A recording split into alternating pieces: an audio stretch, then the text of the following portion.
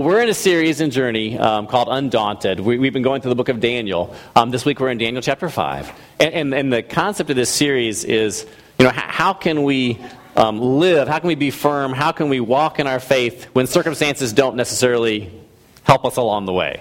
When in fact we're tempted to do otherwise. When in fact the force is against us and people might even come straight out against us and try to get us to do things that just aren't right. And we see positive examples of Daniel, of Shadrach, Meshach, and Abednego. And we see negative examples of Nebuchadnezzar last week with pride. And this week with one of Nebuchadnezzar's descendants, Belshazzar, who has pride and then some. And so we have some positive examples and some negative examples. And this week we're going to be looking at another negative example. Last week we talked about how it's so much more fun to learn not the hard way but the easy way. And that sometimes we learn things the hard way. Like I told you about me, hitting myself in the head with a hammer. I was learning not to use sharp or hard instruments in your own direction, but to do them away from you. And so we sort of talked about that last week. Well, this week we're going to talk about this concept of honoring God. And I sort of gave the opening illustration, the greeting question of what's something you used in the wrong way, something for the wrong purpose. And I'm guessing everybody has done that, where you've tried to make something happen without the right tool and you ended up messing up something in the process. Like we have a knife in our butter drawer that is not the same shape as most knives. Guess what shape it is? It just sort of curves up on the end, right? Because I use that knife to try to wedge something or twist something or something, and so it sort of goes like this. And so for spreading, it's just not as good because it sort of curves up. I think I've tried to put it back down, but we do that. We use things that are not used for their intended purpose, and we end up damaging them. Things just don't go the way. Sometimes they can work. Sometimes they can work great. Sometimes you find new uses for things. But a lot of times, when we use things that they're not intended for, we end up breaking and damaging them. And so the concept I want to talk about today is that sometimes we do that in our lives. Instead of using the things that God has given us, instead of honoring Him with the things that He has blessed us with, we instead sometimes use them for things that are not right. And in fact, things that are dishonoring to God. And disaster oftentimes ensues. And so in this story, we're going to look at the example of Belshazzar, and he as we read this story, you're going to notice very different. If you remember, when the story about Daniel and Nebuchadnezzar, Daniel sort of liked the guy. And when Nebuchadnezzar had the bad dream, he's like, "Oh, if this dream had only been about one of your enemies and not for you." And there's this good relationship, and Nebuchadnezzar repents, and he gives glory to God and all this kind of stuff. Belshazzar, totally different deal. He starts off, and not only is he arrogant and doesn't learn the lessons from his dad, he actually takes some instruments, takes the cups and the bowls and dishes that were stolen from the temple, and he uses them and throw in a party. He uses them just sort of for this he uses for this big celebration of all, he's throwing this big party. So he uses the actual elements out of the temple. They're supposed to be for worship for that. And it's very interesting. He's like shoving his finger in God's eye or spitting in his face. I mean, he goes beyond simple pride and arrogance. He goes to just being very offensive to God. And we're going to sort of walk through this story, and we're going to see that, there's some good examples of Daniel, what he does. But what I sort of was convicted of when I was looking at the story is that I sometimes am like Belshazzar. That I take the things that God has given or has entrusted to me, and I don't use them for Him, I use them for me.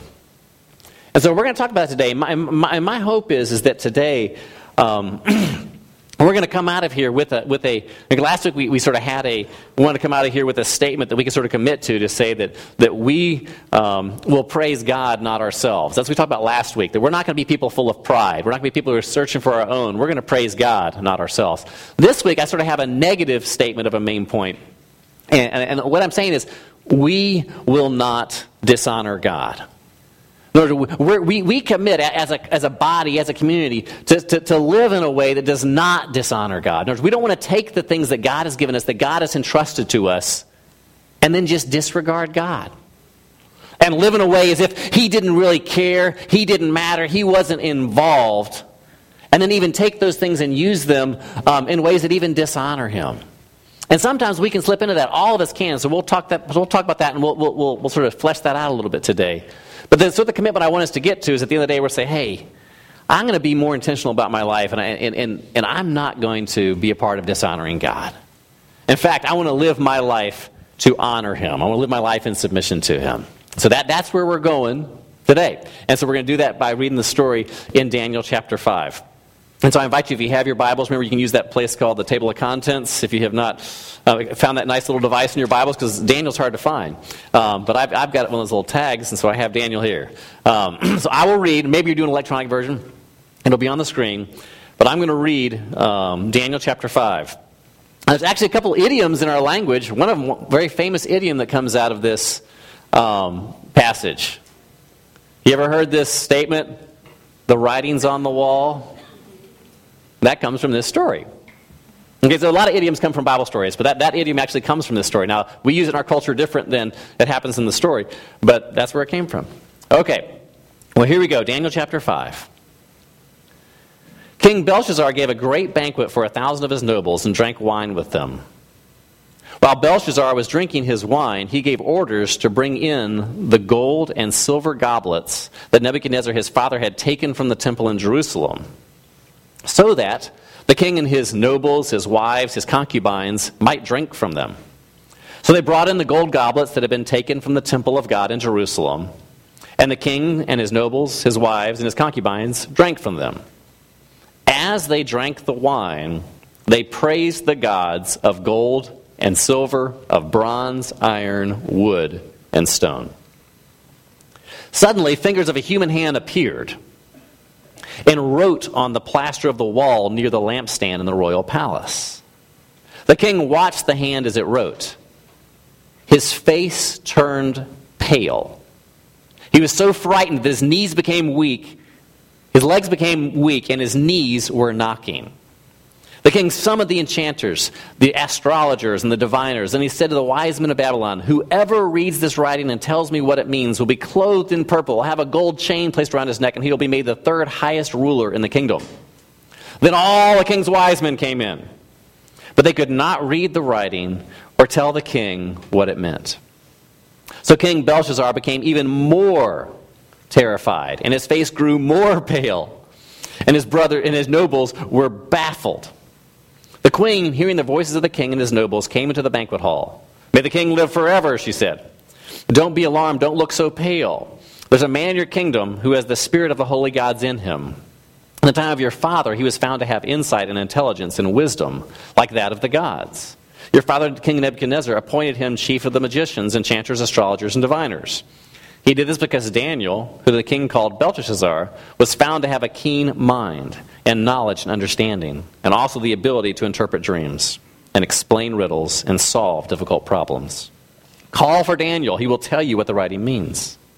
So Daniel was brought before the king, and the king said to him, "Are you, Daniel, one of the exiles my father the king brought from Judah?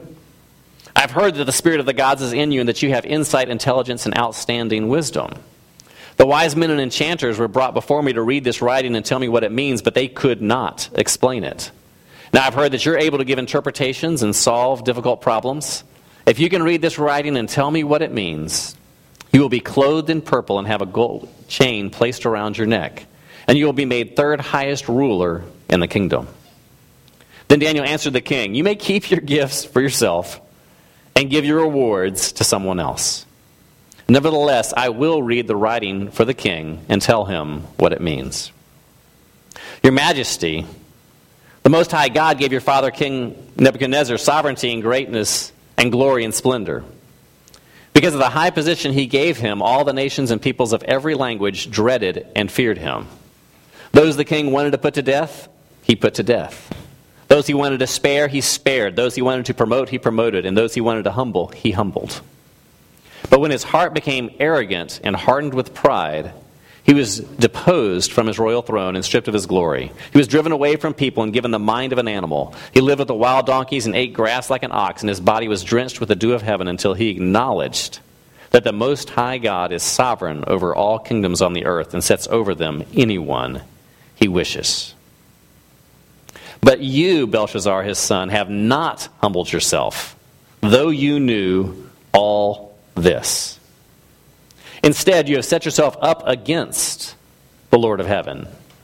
You had the goblets from his temple brought to you, And you and your nobles, your wives, your concubines drank wine from them. You praised the gods of silver and gold, of bronze, iron, wood, and stone, which cannot see or hear or understand. But you did not honor the God who holds in his hand your life and all your ways. Therefore he sent the hand that wrote the inscription. This is the inscription that was written, Mene, Mene, Tekel, Parsin. Here is what these words mean. Mene, God has numbered the days of your reign and brought it to an end. Tekel, you have been weighed on the scales and found wanting. Peres, your kingdom is divided and given to the Medes and Persians. Then at Belshazzar's command, Daniel was clothed in purple. A gold chain was placed around his neck, and he was proclaimed the third highest ruler in the kingdom. That very night, Belshazzar, king of the Babylonians, was slain. And Darius the Mede took over the kingdom at the age of 62. But do you sense a different feel in that story? It's very different from Daniel being in this nice, close relationship with Nebuchadnezzar. In this one, it just starts off, Belshazzar, he's all of a sudden doing something that's incredibly offensive. Daniel comes in, I don't want your gifts. Here's the word. Boom. It's this very strong story. And it really all comes down to Belshazzar completely disregarding God. If you notice at the beginning of the chapter where it starts at the very beginning. He's giving a great banquet, verse 1. Huge banquet, thousands of his nobles, drinking with him. And while drinking, he gives the order for the goblets to be brought in. It says this twice. It says in verse 2, he gave orders for the gold and silver goblets that Nebuchadnezzar had taken from the temple. It says, so they brought in, and it says verse 3, the gold goblets that had been taken from the temple of God in Jerusalem. And the king and his nobles and wives and concubines drank from them. And then verse 4, as they drank the wine, they praised the gods of gold, silver, bronze, iron, wood, and stone. So very clear, he has no regard for the God that these instruments were used to worship. Right? So how he's treating these items is sort of his view of God. In other words, he's not going to do anything. He's of no regard. Now, sometimes we think of the examples of the way you treat people's things is sort of your view of them. Let's say if I came home today, let's say Teresa got home before me and I came home and all of my stuff was thrown outside on the street. You would think I'd probably done something pretty bad wrong and she was not happy with me, right? How she treats my things reflects what she thinks of me. But in this thing here, what he's saying is, I'm taking the actual instruments of worship from the temple that were taken when Nebuchadnezzar took over Jerusalem. I'm taking these actual things that were used somehow in worship, and he's taking them, the Belshazzar is taking them to drink and to have this party celebration and to worship other gods. I mean, that you can't get much more intentional and directly saying, this God is not somebody I need to worry about. This God is not somebody I have to take into account. And in fact, he is submitted to these other gods. And so I'm going to take his things and use them in worship of this other being that I believe in. So it's set up really clear. Now, what happens then is this hand appears. Can you imagine? They're having this huge party, this huge celebration. It's lit by candles, evidently, because he says by the lampstand. So here, and all of a sudden, this hand appears. And they didn't have holographs and CGI and all that kind of stuff back then. Today we'd be looking around for projectors. We'd be looking around, how is this happening? They had none of that stuff. And this hand appears and starts writing on the plaster on the wall. And it starts writing these words. And everybody's freaked out. And the king himself, for some reason, the king is highlighted as being absolutely terrified. Now, I'm guessing most people were pretty scared. Now, maybe the king has some sort of inkling that he's not doing something quite right. But I love the description of him. Verse 6 talks about his face turned pale. He was so frightened, his legs became weak, and his knees were knocking. Have you ever been in that circumstance before? Where you're like, when you are just so scared that you're just like, oh my goodness, I had a guy once in our house when we were in college, a guy that had sort of like a breathing attack, and he could not breathe. He could breathe, but it was starting to get harder and harder. And it just, I was getting scared because here he is in my house. Is this guy going to die? We get in the car, we like rush off. There's been these times you may have had in your life where you're just scared. You're in this circumstance, you're just like, And that's what he describes. I mean, he is pale. His legs, he has a hard time standing. His knees are just, he's just knocking. So he calls in everybody, calls in all the people of the kingdom who can help him out. And he offers them this great reward. The reward's mentioned several times. Clothed in purple, which is like royalty, gold chain, third highest in the kingdom. And they all came in. None of them could do it. They were baffled. And so I love verse 9. So the king became even more terrified, and his face grew more pale. How much whiter can he get? By this time, he's all the blood is just completely drained out of him. And he's at wit's end. Then the queen comes in. The queen says, there is somebody who helped Nebuchadnezzar out. And so she remembers Daniel. And so he calls in Daniel. And what's interesting, if you get down to verse 12, or verse 13, he says, so Daniel was brought for the king, and the king said, are you Daniel, one of the exiles my father brought from Judah?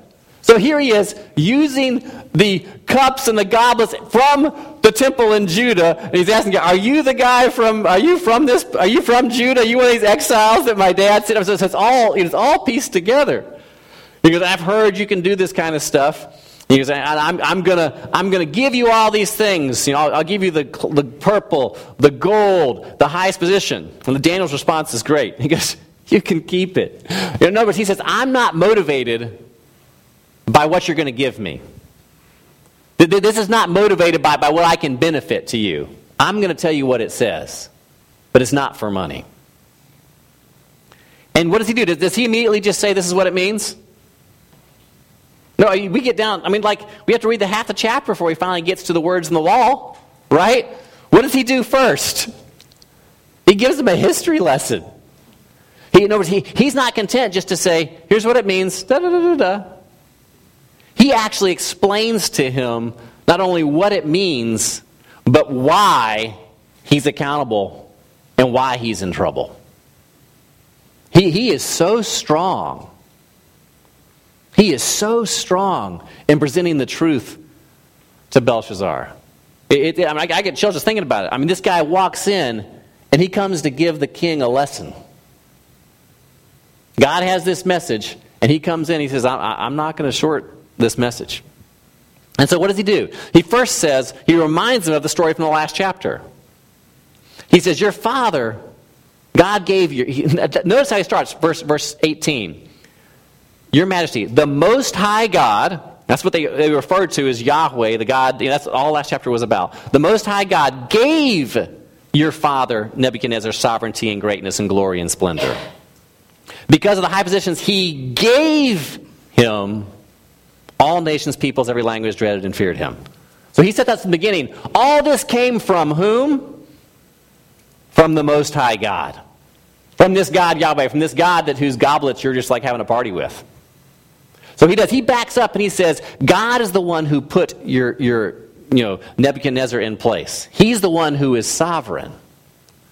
And I think that's one of the things that we talked about several weeks ago that we oftentimes lose in our daily lives. We forget that God actually is sovereign. God is in control. He is the one in power. And that's one of the main themes of Daniel, that God's in control. I'll just keep moving. He highlights that for him. And then he says, you have forgotten the lesson, basically, that God did with Nebuchadnezzar.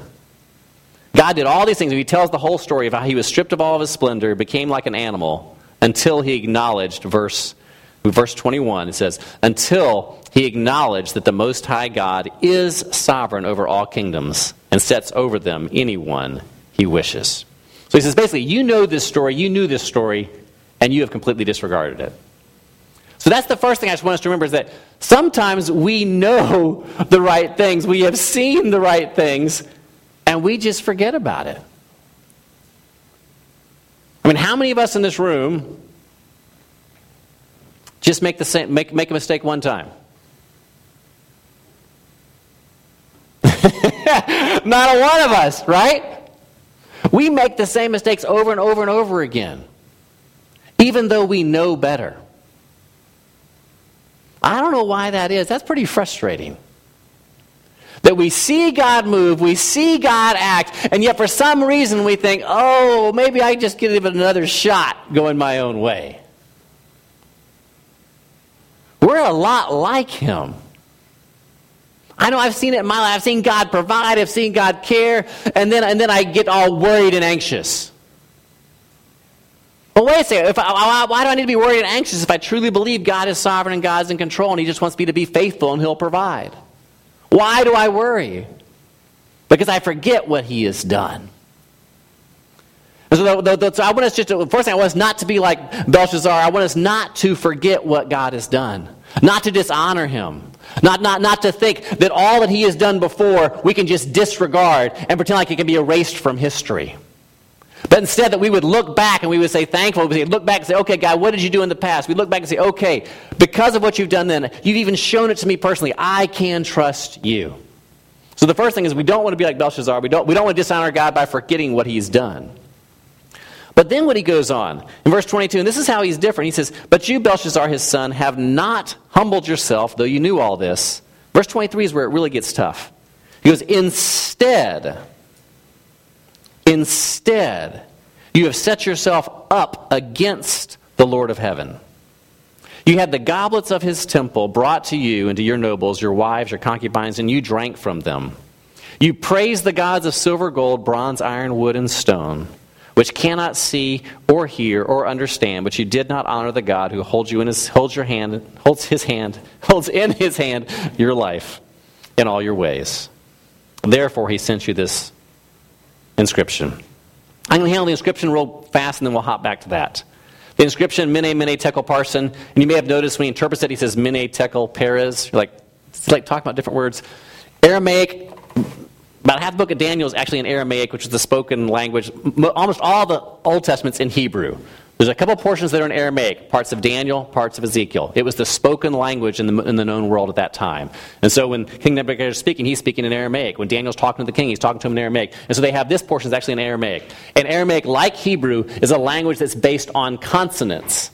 And then you add little dots and lines underneath those consonants to make those words either nouns or verbs or adjectives or whatever else. And then you add prefixes and suffixes to sort of make the word happen. But it all centers around a 3-consonantal root. Okay, so 3 consonants are the root. And so for these words, Mene, Mene, Tekel, Parsin, what it probably was written on the wall, the 3 consonants for Mene are M-N-H. Okay, so you have an M, an N, and an H in Hebrew, and then they would put little dots around it. So it probably says M-N-H, M-N-H, T-K-L, P-R-S. Okay, so that's probably written on the wall. M-N-H, M-N-H, T-K-L, P-R-S. And if it had the pointing vowels in it, then that's where you would get Mene, Mene, Tekel, Parsin. Those little vowels would make it so you could say it. The way of those words, Mene, Mene, Tekel, Parsin, that's actually 4 nouns. And it means mina, which is like a weight. It's a volume of weight. Mina. Tekel is another weight, like a shekel. It's the Aramaic form of shekel. So mina, one type of weight, became a currency. Shekel, which is another one. And then pairs is the half. So it'd be like, $50, $10 and a half. Or $100, $20 and a half. And so this thing, it's a mina, a shekel and a half. And like, how do we interpret this? What does this mean? So Daniel has the interpretation from God, and what he does is he shifts the vowels around, and he says Mene. He says you've been. That actually, if you change it to a verb, it means to number, to count something. And so he says Mene, your days have been counted, and they're done. Your time's up. And then he says Tekel, and the verb form of that, you can see it here. He says you've been weighed. It means to weigh. And so he says, you've been weighed on a balance and you just don't quite weigh up. You didn't make the cut. You're done.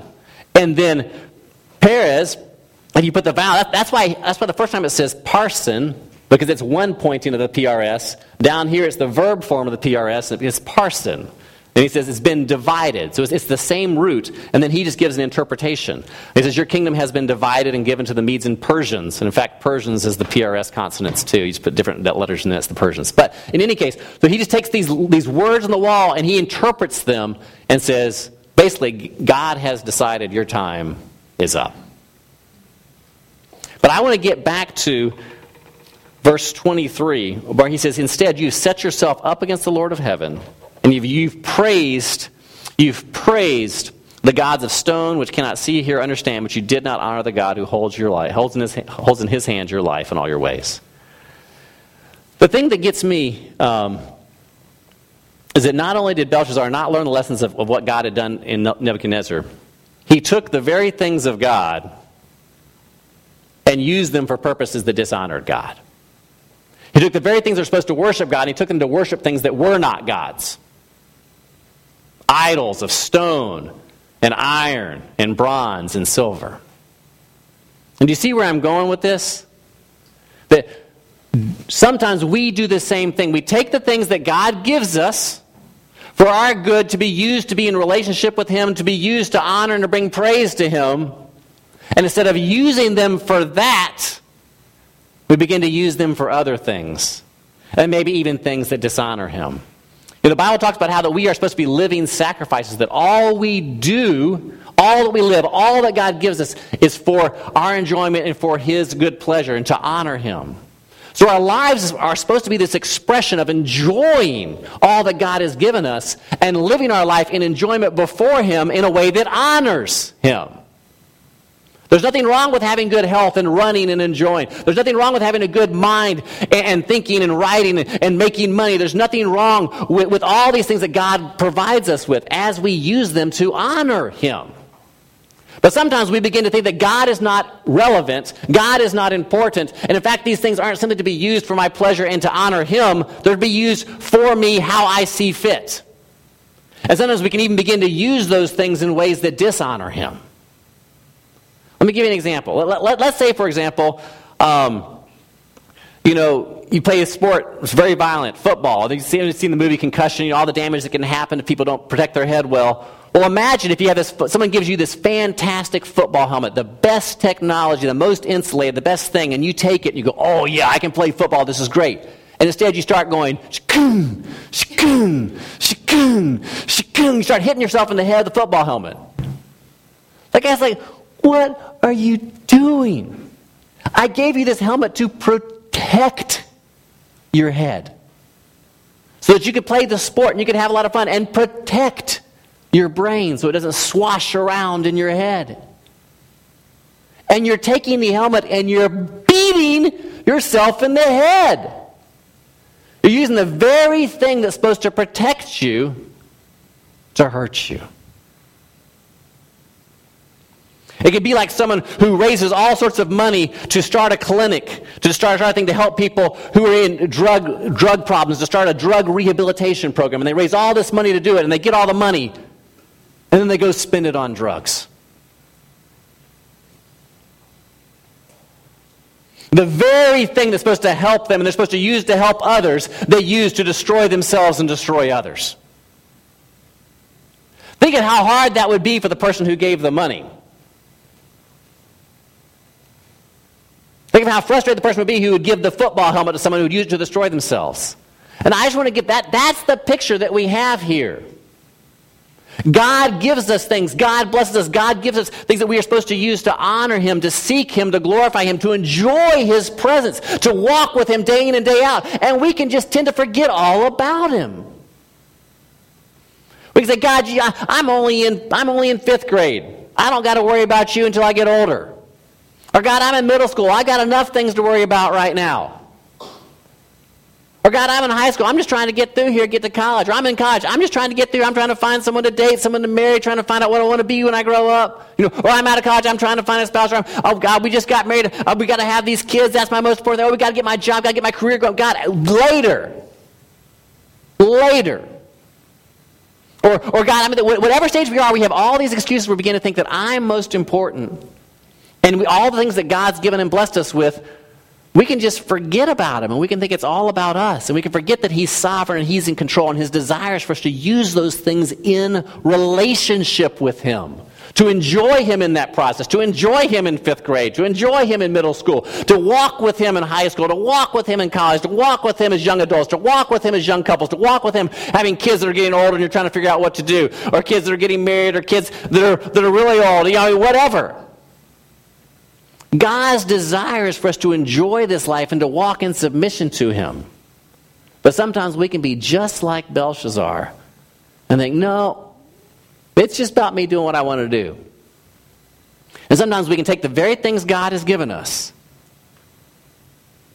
and we can destroy ourselves. We can take intellect and beauty and we can pursue things that dishonor God.